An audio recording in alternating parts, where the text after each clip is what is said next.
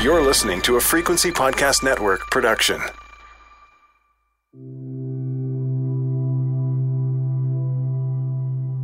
The ride out was pleasant. Golden sunlight flickered through the trees. The river gleamed. Birds sang in the branches overhead. And the loggers made good company, laughing about the tricks they played on the greenhorns in camp, telling stories of the characters they met in the far-off corners of the country, and asking the priest about his various investments in town. The mood darkened as they approached the riverbank and made their way into the trees. The world felt thin here, like a scrape on the land where nature had pulled back and retreated. Even the sun seemed paler, unable to penetrate the canopy, the black water, and the swampy forest floor. There were no birds here either, just the sound of the distant river and the buzzing of black flies. The priest drew a holy Bible from his pack and followed in silence, trudging through the duff until he was led to a pallid pool of water. "Here?" he asked. One of the loggers shrugged and explained that no one knew to any degree of certainty. The men called this place Dead Boy Spring, while the area below was known as Hooper's Spring. The group reasoned that it was probably best to bless them both, to make doubly sure that the tormented spirit that haunted this place would finally be put to rest. The loggers stood quietly with their hats in hand and heads bowed as the priest opened his Bible and began to read.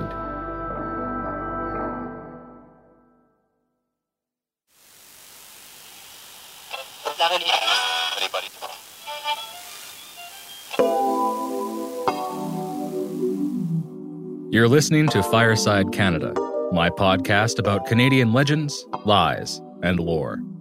I'm David Williams. Tonight, we're venturing a little deeper into a famous New Brunswick legend.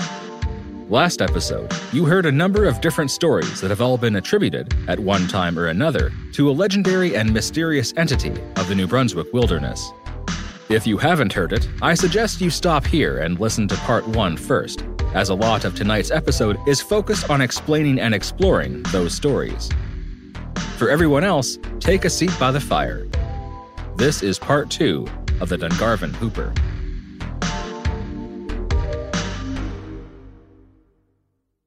When word spread about the priest and his journey to the banks of the Dungarvan River, no one had to ask why. For years, anglers, hunters, and loggers who visited the area after dark would hear a blood-chilling whooping noise echoing through the trees. The storytellers were very clear on this point. It wasn't a scream, it wasn't a yell, it was, very specifically, a whoop. Some said there was an evil in those woods, a tormented spirit so powerful and so frightening that it drove loggers from their beds in the middle of the night, vowing never to return.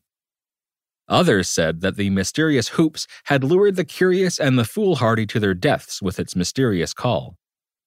Now, finally, something was to be done about the Dungarvan Hooper once and for all. A man of the cloth would be able to rid the area of evil and put the spirit to rest. At least, that was the hope. If you asked anyone in the local parish about the Hooper, most would tell you that, according to legend, the thing was once human.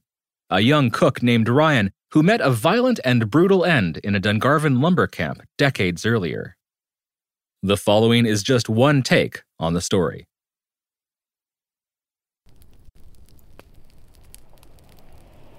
He was like that when I found him. Burke, the Dungarvan camp boss, didn't lift his head as he spoke. He didn't look at the others as they gathered around the body. Instead, he kept his eyes fixed on the white-tailed deer as he dragged it beside him, sweeping a path through the crusted snow that stretched from the trees to the firelight. It was only when the buck was primed for gutting that he ventured a glance at the men who circled the heap, now blue in the fading light. Some were wide-eyed and jabbering, looking over their shoulder or across the circle. Others stood motionless and solemn, their saws and axes limp at their sides, tracing gentle arcs in the snow with their feet. More approached, the circle grew, and a muttering rippled through the ranks. "It's Ryan." "The cook? He's dead." "What? How?" "The kid's dead." A sharp breeze whipped at the coat and legs of Buchanan as he strode the grounds to stand with the crew. His eyes examined the faces of the men before falling to the center of their tensely stamping boots, where lay the body of the young cook, supine, slightly twisted, clouded eyes snapped open and sunken, staring dully at the evergreens overhead that dipped and swayed with the wind. Soft snow sifted gently downward, dusting the pale face, pooling in the corners of the eyes and lining torn, blue lips. The mouth hung open, empty, slightly contorted, as if a moan or scream had frozen before breaching, the burst of wet breath that would carry it now ossified and icy in the lungs. Buchanan squatted, lifted the chin, and turned the head left and right, then rolled the body carefully to one side and peered beneath before easing it back in place. He stood with his hands on his hips and sighed. There were no marks on or around the body, no blood or debris, nothing to explain why death had come to the camp. It had simply come, and when it had gone, Ryan had gone with it. What happened here? He glanced through the snapping flames at Burke kneeling over the buck. Its brown fur bristled in the firelight, its legs bent and pulsing as Burke's hand slipped beneath its abdomen, sliced through muscle and pulled at entrails. What is this? His voice was labored and hoarse. When no reply was offered, he stepped quickly around the cook's body and came alongside the foreman, who wordlessly continued his labor. The big man huffed, then snatched and tugged at Burke's wrist to hoist the man to his feet, but released and pulled back when his hand slipped along the man's arm, wet and hot with blood. He looked at his red palm and spat. "Burke," he breathed. "What the hell is this?" Burke rose. His arms were red to the elbows. A knife glinted in his right hand. The deer's esophagus, heart, and lungs glistened and steamed in his left. "Supper," Burke said, then gave an exhausted laugh. He wiped the sweat from his brow with the back of his arm, smudging blood across his forehead. I know, it's Friday," he said, nodding. "But you won't find judgment out here." He let the entrails slip through thick fingers. "Anyway, it was standing in water when I shot it. That makes it close enough to fish, I say." He grinned wide and snorted, then wrinkled his nose and sniffed. "I'll tell you what I told the others. I finished my orders, came outside, and there he lay, just as he is now." Burke's knife drew circles in the air as he gestured to Ryan's body. "I thought he was fooling at first, or maybe he slipped and hit his head. I went to wake him, but nothing." He shrugged and sighed. "I think I heard him carrying on yesterday about how he felt sick. I don't know. It's a shame, but that don't change the fact that we've got hungry men to feed, and a cook who's lost his color." He gathered snow in his hands and scrubbed them clean. Pink and red slush streamed across his knuckles. "I need help skinning this buck." He said it loud enough for the others to hear, but kept his eyes fixed on the big Irishman before him. "Mr. Toole," Burke called out, "help me with this buck. You," he pointed to the big man, "get Ryan clear of camp. There's a storm coming, and I want him in the ground before it hits." The men set to work.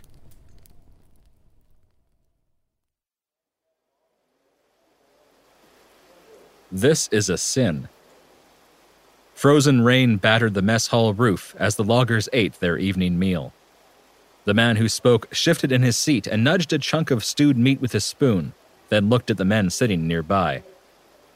"Eating meat on a Friday, I mean. It's a sin."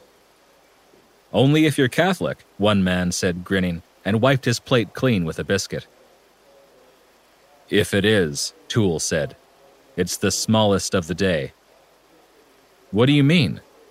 Toole leaned in. "Where's the money?" The men looked at each other. "Ryan's money. Since he first came to camp, he's had that money belt. You've seen it. He never took it off.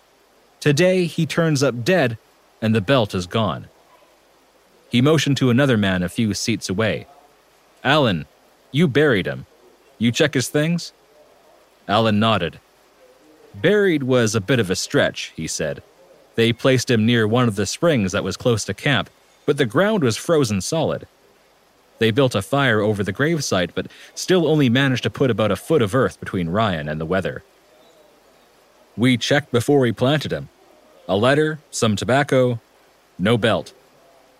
Toole nodded. Nothing in his bunk either. You helped with that deer, Allen said. Burke say anything? Toole frowned. He just kept telling over and over how he found Ryan that way, that there was nothing he could do. He peered at Burke, who was sitting at the far end of the hall. What sort of man does that, you think? Finds a man dead, doesn't call out, doesn't even prep the body, but goes hunting instead. He tore a piece of biscuit and chewed thoughtfully. He said Ryan complained of sickness. You ever hear him complain? The others shook their heads. Me neither. The cabin walls creaked and groaned in the driving wind, bursting against the flat of the building, rattling and whistling through the cracks of the door, and screaming along the rafters, making the lantern light ripple on the walls. Then, just as quick, the weather relented, and a soft stillness settled over the camp, a brief pocket of peace inside the storm. The unexpected silence struck their sharpened senses, overcome and buzzing by the turmoil outside. The elements of supper, the scraping of plates, pouring of drink, and bouts of scattered conversation all faded and froze as the men listened intently to the hush of gentle wind. Just then, a strange sound broke through the quiet depth. A single, piercing cry, so fleeting that some men were unsure if they heard it at all, like a distant voice caught in hazy half-sleep. There was a pitch of silence, and then the sound came again, louder this time, ragged and wild on the edge of a new blast of wind and snow. Its unmistakable presence cast from the darkened expanse that hummed on the edge of the camp. And it took a sharp ear to discern its shape on the wind, and a curious tongue to lend it substance. What was that? An older man said. His face shone in streaks of hot light cast from the grate of the metal stove. The others sat motionless as they listened. There it is again. Do you hear it? I don't. Listen, just... The cry came again. There. That whooping sound. What is that? Burke rose from his chair and took a tentative step to the wall behind him. The sound came again. A windy, whooping, dreadful call, shrill and sudden and short, without warning or approach. It was an unmistakable voice, somewhat familiar and strangely human in a way, but with a wild incongruity that set the men on edge. The whooping sounded again, closer, an anguished cry of immense volume just outside the hall. The men looked at each other, and then at the door. Burke stepped forward, wringing his hands, looking from face to face of the men nearby. It's him, he said softly, then took another step. It's Ryan. The wail came again, and he shot forward, unhooked a lantern from the wall, and rushed into the night. The men jumped to their feet as the door slammed behind him. Sleet and snow pelted Burke's face as he stumbled into the storm, shielding his eyes with one arm and pressing the lantern forward with the other, the globe and fount swaying wildly in the wind. He peered into the roiling black. Nothing. He could see nothing, sense nothing, but his own little flickering light in that yawning expanse of storm and snow and darkness. The silent faces of cabins huddled on its fringe, and the sound and smell of hard ice driving into frozen earth. Burke licked his lips and jerked left, then right, listening with a frenzied care. Then he heard it. That same terrible call stabbed at him from the trees and echoed in the air. He whirled to face it. An icy breeze slashed at his body, and each breath grew more ragged as he made his way to a ramshackle shed at the edge of the camp. He paused to listen, past his own labored breathing and drumming heart, to the worn, weather-beaten door creaking and slamming against the wall. He glanced inside, then shut and latched it closed. The voice whooped behind him, and Burke spun around and screamed.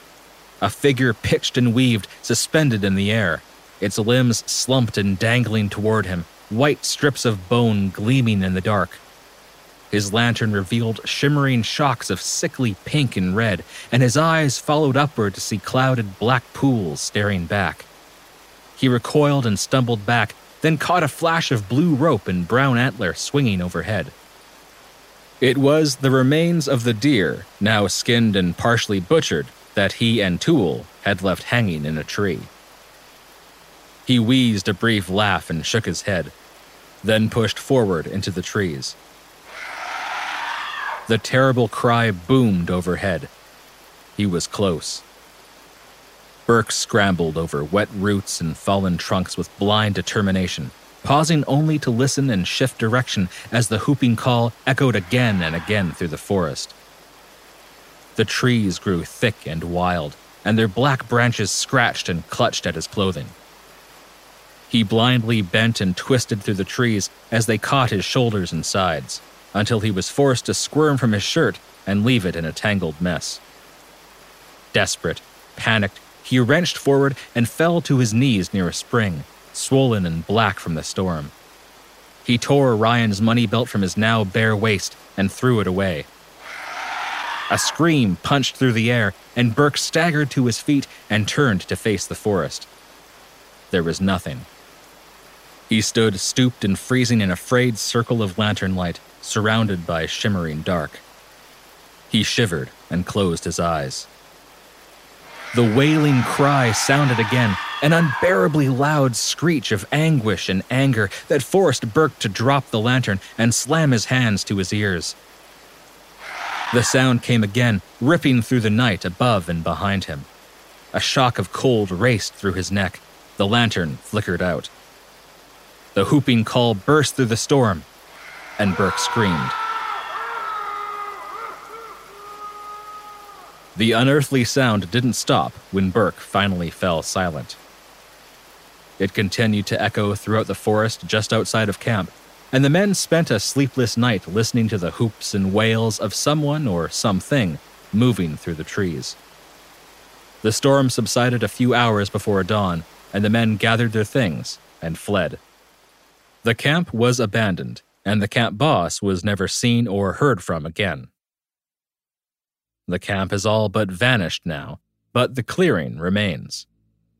They say nothing ever grows there, and the few who stumble upon it won't stay very long. They're kept awake by the shrill whoops and shrieks of the Dungarvan Hooper, the tormented spirit of a murdered cook buried in a shallow forest grave.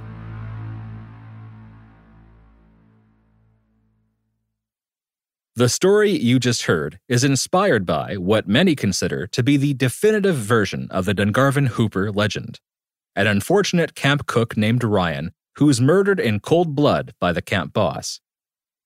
In fact, if you approach someone from the area, from the village of Blackville, say, or the town of Renouse, and ask them to tell you about the Hooper, you're almost guaranteed that they'll tell you about poor Ryan and his money belt. And it's really their story to tell. It's not the New Brunswick Hooper, after all. It's not even the Miramichi Hooper. No, the Hooper has a very specific territory, and that's the region of the Dungarvan. For those who don't live in the area, the story of a murdered camp cook who rises from his forest grave might sound like just another generic ghost story that could be set in any of the countless lumber camps that were found, at one time or another, throughout most of the country. But it's important to understand how strongly the legend is tied to the region and its people. The spring where Ryan was supposedly buried actually exists. Hooper Spring and Dead Boy Spring, mentioned in the cold open of this episode, are real places. With some solid directions and a decent 4x4, you can go there yourself, though there's not much to see. And then there's the story of the local Catholic priest, a sort of epilogue to the legend. Many modern tellings conclude with a nameless Catholic priest who, decades later, visited Ryan's grave in an attempt to finally put the Hooper to rest. Now that also sounds a little generic, doesn't it? It feels like a tacked-on bit of fiction, dreamed up to give the legend a sense of finality. But the folklore of the region assures us that he was a real person. His name, they say, was Father Edward S. Murdoch, and he was a real Catholic parish priest from the town of Renouse. Some stories tell us that he put the Hooper to rest by performing a simple blessing. Others say that Father Murdoch actually performed a full exorcism, and still others tell us that he had workers unearth Ryan's remains and bring it all back to town for a proper Catholic burial. Did it work? Well, some say that it did, that Ryan's spirit was finally put to rest, but others aren't so sure. Some say the Hooper is still out there, still terrifying with its wild shrieks those who are brave enough, or foolish enough, to stray near the Dungarvan River after dark. Now, it's important to note here that the priest and his endeavors are all part of the lore, but not official history. Father Murdoch was a real person, but there doesn't seem to be any official evidence that actually connects him to the Hooper legend.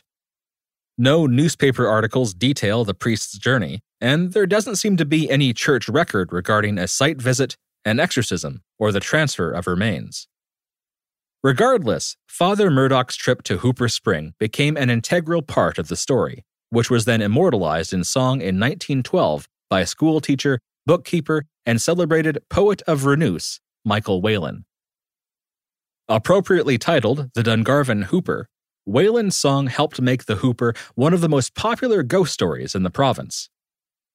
Generations of New Brunswickers have grown up hearing the story, wondering what the hoop of the Hooper actually sounds like, and wondering, most of all, if there's any truth behind the legend. But to attempt to solve that mystery, you need to get a greater lay of the land. The legend of the Dungarvan Hooper comes from northeastern New Brunswick, in what is known as the Miramichi, a name given to the river, the region, the city, and the community. Located on the traditional lands of the Mi'kmaq nations, some say that the Hooper has been hooping it up long before any lumberjacks came to the region. It has been said that the indigenous people of the area told French voyageurs about an invisible forest spirit with an unearthly yet human voice that haunted the region and made terrifying shrieks at night. Unfortunately, I haven't been able to find a reliable source to support this claim. The area is now home to a variety of cultures, including the Mi'kmaq, as well as people primarily of English, French, Acadian, Irish, and Scottish descent. The first English-speaking settlers were predominantly fishermen, shipbuilders, and loggers, the latter two becoming especially prevalent when the Napoleonic Wars brought a huge demand for lumber to help build and support the British Navy. Even before that, in the late 1700s, thanks to the American Revolution, most of the masts found in British ships were sourced from the forests of New Brunswick. Now, ideally, your ship's mast would be built from a single trunk of a sturdy and exceptionally tall tree, and few fit that description better than the towering white pines that grew in the wet, sandy soil of the Miramichi Valley. When the Napoleonic Wars finally ended in 1815, the region saw an influx of Irish settlers, mostly unemployed workers and former soldiers and sailors who came from Cork and Belfast hoping to start a new life. They had been watching the timber ships stacked high with New Brunswick lumber sail in and out of the British ports for years. But when the machinery of war stopped and peace arrived, many found themselves out of work. With no land to their name and few prospects on their side of the world, they hopped aboard some of the last returning timber ships, reached the shores of a new continent, and sought out work in the mills and forests of New Brunswick, settling inland where the trees grew tallest. These Irish settlers left their mark on the community and the culture, and also on the maps. If you head south along the Miramichi River and then go west by way of a tributary called the Renouse, you'll eventually hit an offshoot that winds its way through heavy forest. This is the Dungarvan River, labeled as such since at least 1832, after a town in southeast Ireland. Local legend tells us the name came from an Irish lumberjack and Dungarvan native named Mad Michael Murphy. Apparently, there was a logjam below the mouth of the river and the loggers held what was known as a dance to jostle them free. As he danced, Murphy shouted, "Come on, boys, we'll make Dungarvan shake," and the name stuck. Chances are good that it was within this predominantly Irish community around the mid-1800s that stories of the Dungarvan Hooper first began to spread. And that makes sense. As more and more settlers arrived and began to traverse the ancient forests, they would have encountered sights and sounds that defied explanation. That brings me to my next section. You can't have a hooper without some hoopin'. Whatever you think about the Dungarvan Hooper, there's one thing that pretty much everyone can agree upon. People have heard something in those woods. Something strange, something terrifying. An unworldly, human-like sound that made their imaginations run wild. But what was it? It's no surprise that the most popular stories from the area say that the Hooper is a vengeful, wailing spirit. Being mostly of Irish descent, the majority of the region's lumberjacks must have been familiar with that famous shrieking spirit of the Emerald Isle, the Banshee. We can imagine these men hearing a blood-curdling scream in the middle of the night and thinking that it may well be the call of a tormented spirit of one of their own. Perhaps it was the victim of a grisly murder they had heard about, a cook named Ryan, a decidedly Irish surname. That brings us to the question most listeners have wondered. Was Ryan a real person? Was a young cook really murdered in a Dungarvan logging camp? Well, as you're used to hearing by now in this podcast, no one can say for sure. The camps weren't the best at keeping records and reporting crimes, but considering how an unfortunate cook shows up in multiple stories, there's a good chance that sometime, somewhere, a camp cook was murdered. And if the murder wasn't responsible for the origin of the Hooper, it became, at the very least, connected to the story. In part 1, I told you a second, lesser-known story, originally shared by a woodsman from Maine, about a scaler, a Spaniard, and a cook. There are some distinct differences between this and the more popular legend. Here, we're told that the Hooper is not the ghost of a cook named Ryan, but rather the spirit of a scaler named Isaac Dungarvan, who was murdered by a rival worker, and who haunts a camp by a lake rather than a river. The way the Hooper behaves in this story is also different. While in the first story, the Hooper rises from his grave to wander the wilderness or even pursue his murderer, here he's more of a spiritual echo, doomed to repeat his final struggle on the same night every week. But there are similarities as well. Both take place in logging camps that are quickly abandoned by the workers and remain abandoned years later. Both attempt to explain a mysterious and terrible scream that's heard regularly in their respective regions. And, oddly, both include a murdered cook. Now, in the first story, the cook is integral. There is no Hooper without him. But in this second story, the cook seems like an afterthought. He is completely unnecessary, and any editor would have taken him out long ago for muddying the narrative, because the core conflict is found between the scaler Dungarvan and the Spaniard. The cook is just a friend of Dungarvan, and seems to irritate or even scare the Spaniard. Sure, he sides with Dungarvan in their regular fights and presumably winds up murdered as a result, but it's Dungarvan's voice that rings through the wilderness, and Dungarvan's ghostly presence that materializes in the camp each week to eternally duke it out with his assailant. The cook is just there. This legend might be an amalgamation of two separate stories, one about a murdered cook who would go on to become the Dungarvan Hooper everyone knows today, and one about a rivalry between two scalers that happened somewhere in Maine.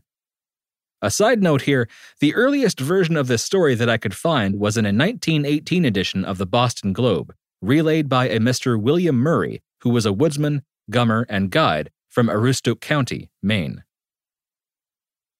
He tells us that he personally heard the Hooper while guiding someone through the brush in October of 1852, then proceeds to share the legend that he heard from his grandfather decades earlier.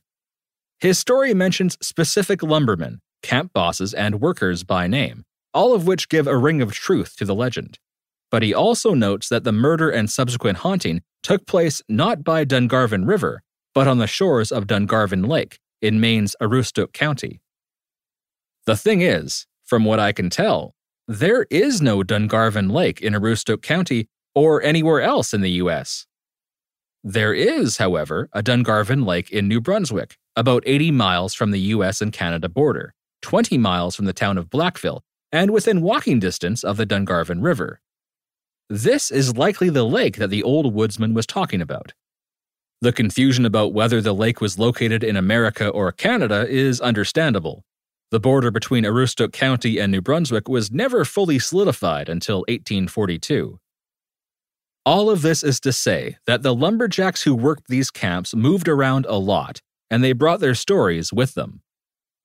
A lumber camp legend, like the urban legends of today, would have made its way from camp to camp, with each storyteller swearing that the events weren't just factual, but local as well. The murder could have occurred in a camp along the Dungarvan, but it could just as easily have happened anywhere. In short, it's likely that the whooping sound came first, and the ghost came second. That covers the first two stories from Part 1. But what about the third? That leads us to our next section, The Devil in the Dark. Our third Hooper legend can be found, among other places, in a book titled The Lumberjacks by Donald Mackay. Mackay tells us he heard this story from a Mr. Tom Pond of Fredericton, who, in turn, heard it from the old-timers when he first went to the logging camps of New Brunswick after the First World War. This story stands out primarily for being one of the few versions that doesn't include a ghost. Here, we're told that the Dungarvan Hooper is a devil, and a very strange-looking devil at that. Pond describes the creature as, quote, a long, brown animal with a great, long tail and a round head like a man and short horns, end quote. He adds to that, rather matter-of-factly, so it was the devil. Taking giant leaps that stretch 20 feet or more, the monster reaches the opposite shore of the river and disappears into the woods, where it lets out, quote, this awful, blood-curdling screech, end quote, which Pond explains as the fellow's death whoop. So did the devil truly appear in the New Brunswick wilderness? Well, as you might expect, there is another, less spectacular explanation. Many people will hear Pond's description of the beast and immediately think of one particular animal, a cougar, also known as a mountain lion, panther, and puma. Cougars are long, often brown animals with long tails and round heads, and while they certainly don't have short horns, they do have short, pointed ears. They're also known for their terrifying, eerily human-sounding cries that can make anyone's blood run cold. The screech, it's said, is similar to a wailing child or a miserable shriek of a person in incredible pain and suffering. Today, cougars in North America tend to favor the west side of the continent, but many believe there's evidence that suggests that a now extinct eastern cougar once roamed the forests of a number of states and provinces, including New Brunswick. Of course, the loggers wouldn't have known any of this. Remember, most of them had come from Ireland and had never even seen a forest, let alone the creatures that lurk in their shadows. And that's what makes this legend one of the most believable. It was the simple matter of mistaking a foreign creature for one of folklore. Once you know about cougars and have heard their ear-splitting shriek, it becomes pretty obvious that the whoops that were heard near the Dungarvan didn't come from a ghost or a demon, but a creature of flesh and blood. Mystery solved, right? Well, there's just one tiny little problem. People have claimed to hear the Hooper to this very day, but the last confirmed sighting of an eastern cougar in New Brunswick occurred in 1939. In 2018, the U.S. Fish and Wildlife Service declared the creature extinct. Canada has remained silent on the topic, while others believe that the eastern cougar never existed in the first place, or at least seldom if ever set a paw in the province. And that just adds to the legend, doesn't it? Even the most ordinary explanation that the Hooper is a normal flesh and blood creature is still steeped in local legend as we learn that the most likely candidate, the eastern cougar, is almost as elusive, mysterious, intangible, and unprovable as the ghost of a murdered cook. While it's likely that stories of the Dungarvan Hooper being a ghost or the devil were first shared in earnest, later tales have often fallen on the lighter side of things, giving the Hooper a key role in tall tales meant to entertain or mess with the uninitiated. And that brings us to our next section, from local legend to tall tale. The University of Maine has in its archives a number of songs once sung in the lumber camps of the region. One great example is a song collected in 1962 by Professor Sandy Ives titled The Dungarvan Hooper. It's sung by a man named Billy Price and was originally written by Billy's grandfather, Abraham Moon. Unlike Michael Whalen's song of the same name, this song isn't an origin story of the Hooper. The Hooper isn't even the main focus. Instead, it's more of a spoof of a ghost story, starring people who were, at one time, well-known characters in the Miramichi. The basic plot tells about a group of men who venture out to the Dungarvan River and encounter a number of creatures along the way, including, among other things, bear, kangaroo, wildcat, wolf, caribou, wolverine, porcupine, and, of course, the Dungarvan Hooper, said to be the terror of the night. The troop is forced to battle this mysterious creature until daybreak, when it's finally forced to run away, giving one long last wail as it knocks down little trees with its tail. Another example of a Hooper tall tale, and one of my personal favorites, is a story published in the Boston Globe on March 2, 1900. The story, titled In Terror of the Hooper, tells of a number of humorous close encounters, including the experience of one Henry Louis Arthurette. The story goes that, in November of 1899, Mr. Arthurette was guiding a number of sportsmen through the region when he was sent by his employers to a nearby lumber camp to borrow something called a cross haul. His journey is made perilous by such terrible beasts as the dreaded side hill gouger, the dangerous swamp sorghum, the elusive snow snake, and the frightful Dungarvan Hooper, the latter of which attacks our hero but is ultimately repelled when Arthurette shrieks, quote, a text of Holy Writ, end quote. It's all tongue-in-cheek humor, of course, perhaps a little more obvious then than it is today. The side hill gouger and snow snake are whimsical if somewhat forgotten fictional creatures of Canadian and American folklore. But if that didn't tip you off to the fantastical nature of the story, the mention of a cross haul might. As you might imagine, cross haul is indeed a logging term, but it isn't an object you can borrow. Rather, according to one author at the time, quote, a cross haul is a road cut opposite of a tramway upon which logs are loaded, end quote.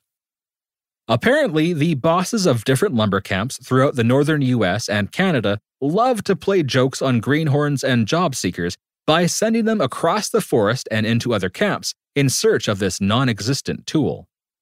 Once they arrived, the boss of that camp would immediately recognize the ruse and either send the poor soul even further afield or send him back with an 80-pound sack of iron in one hand and a 24-pound dumbbell in the other. It's clear reading any of the numerous newspaper articles from the period that, by the early 20th century, the Hooper was more of a joke than anything else. Nothing to be taken seriously. Yet, somehow, over time, the more fanciful stories of vanishing potatoes and crazy forest creatures were forgotten, and one ghost story remained. That leads me to the final part. The legend lives on.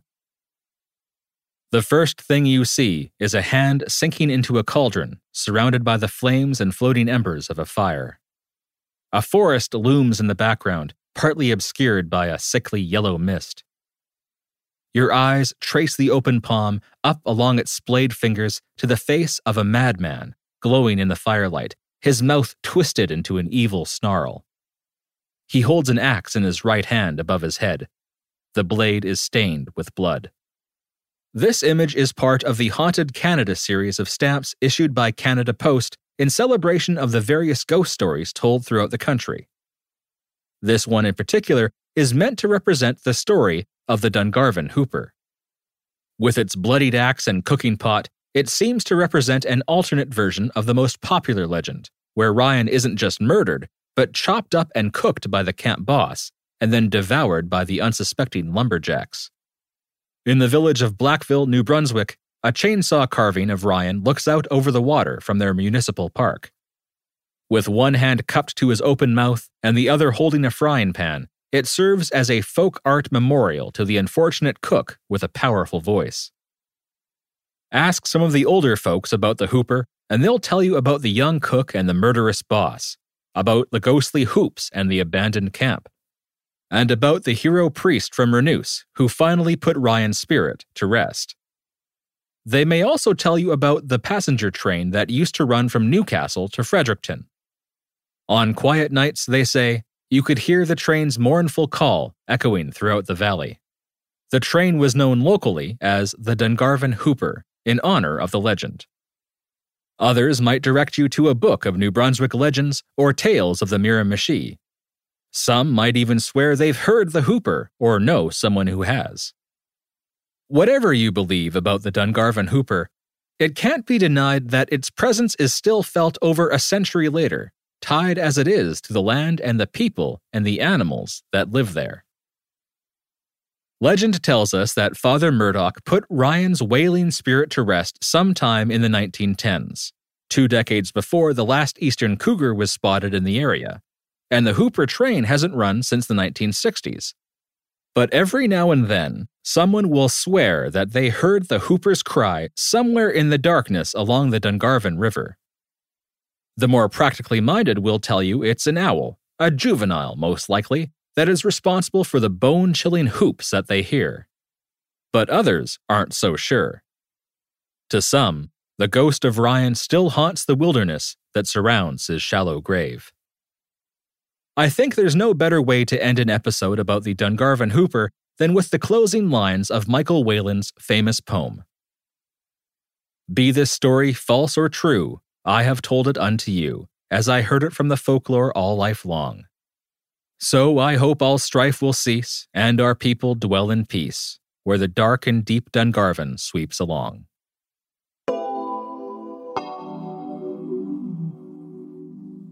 That's it for this episode. Thank you so much for listening, and for joining me in becoming part of a Canadian folk tradition. Now that you know the story, share it. And remember, next time you're away from home, keep your money belt tucked somewhere out of sight, just to be safe. Fireside Canada is written and recorded by me, David Williams. Sound design and mixing is by Ryan Clark. If you enjoyed this episode, please consider giving this podcast a positive review. If you want to help even further, you can support me through my website. Every little bit helps to keep the fire burning and the Library of Legends growing. Learn more at firesidecanada.ca.